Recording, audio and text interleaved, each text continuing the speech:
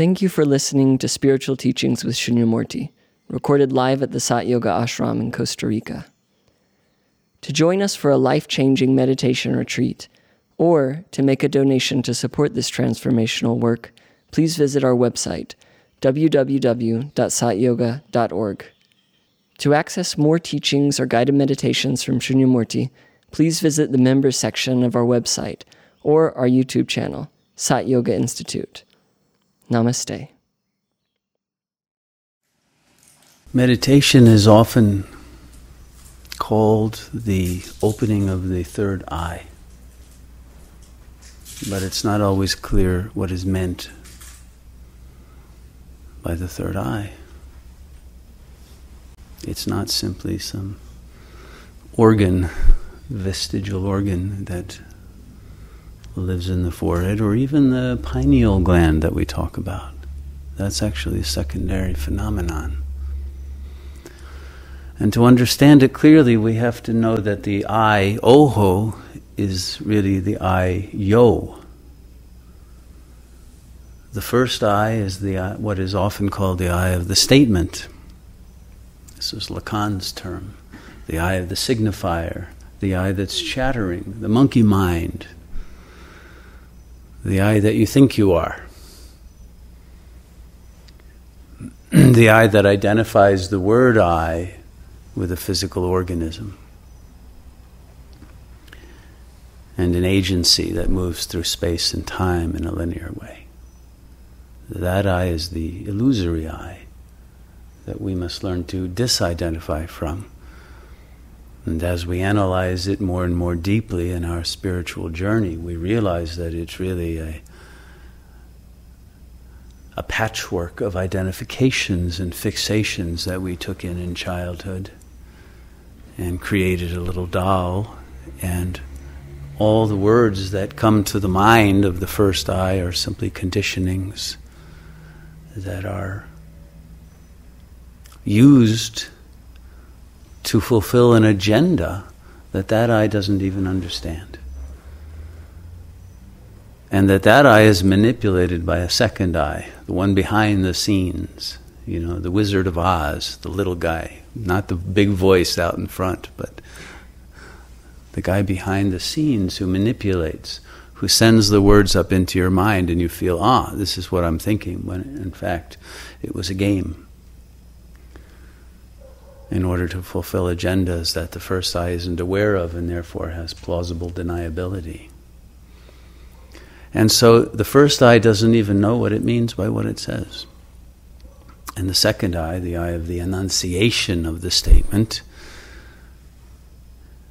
is an eye that's often an entity that is frozen in time, that may actually be a child, a self that you were long ago, that refuses to dissolve, that runs the show in order to gain power that it didn't have in childhood, or sensory gratification that it didn't have, so that it knows that it's loved. It wants to be an object of the desire of the other, or it wants to destroy another, to devastate it, to break its heart.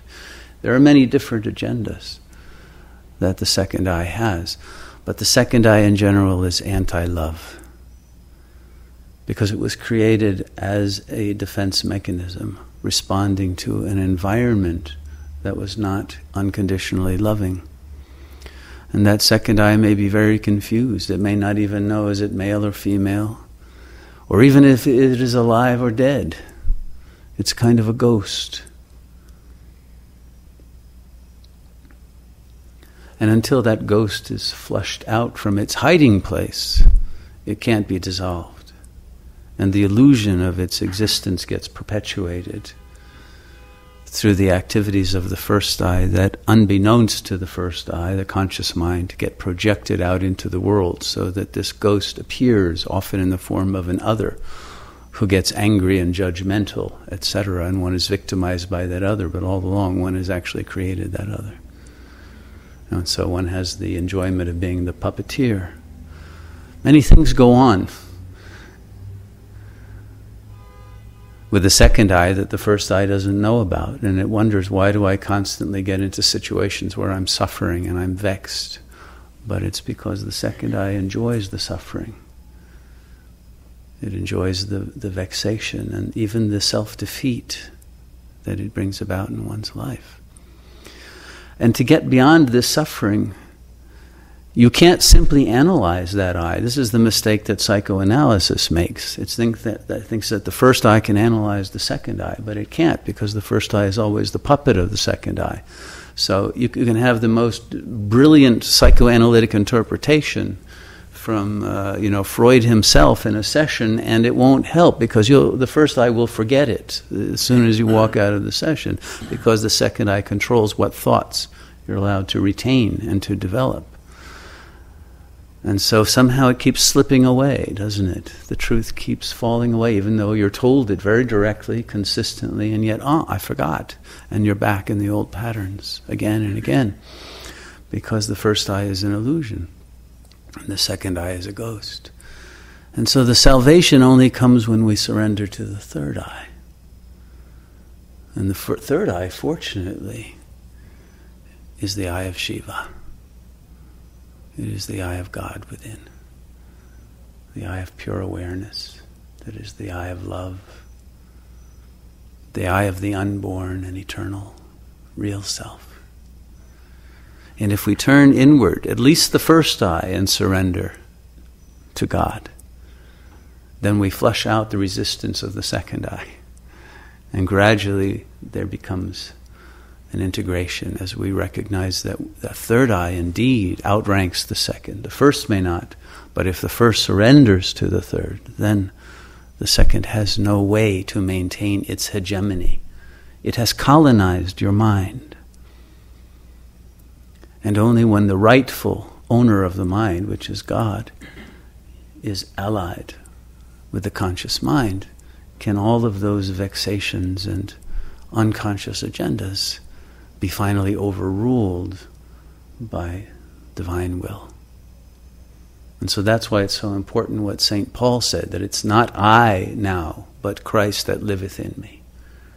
Whether we say Christ or our Buddha nature or Shiva, it's irrelevant, or Allah. Any final term for that supreme reality that is the ultimate core of our being will work, because it's that which is beyond any name or form. And we can only point to it, but we can't reach it with language. We can only reach it by surrendering the mind itself. We can surrender the chattering first eye to God. That's what we're doing in meditation. And so if you're sitting there trying to meditate, but the mind is chattering and won't shut up, it means you are resisting God. You're refusing to surrender to the only God that is real for each of us, which is the God within. Not a God of some belief system out there, but the God that is the very life of our being. And when we surrender through the act of silence, then the power of love will overcome this anti-life and anti-love force that lies within the soul, and that has been the cause of all the karma and the bondage to the wheel of reincarnation, life after life, digging deeper into the hole of suffering, and we can be liberated. And in that liberation, there's the realization that all along I have been the eye of Shiva. I am that. There is no separation.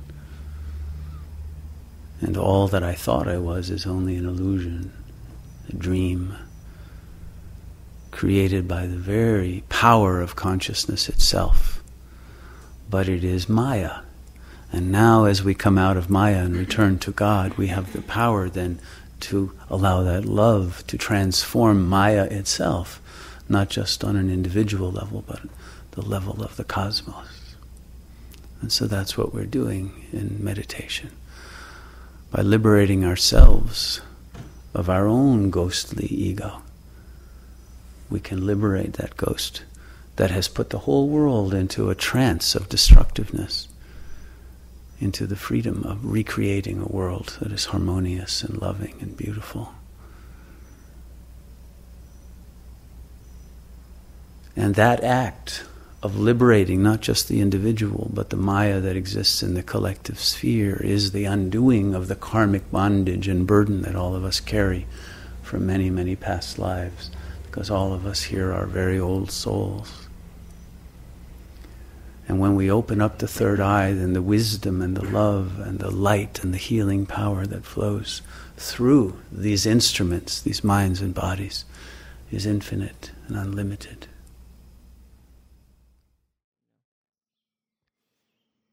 Thank you for listening to the Spiritual Teachings with Shunyamurti podcast.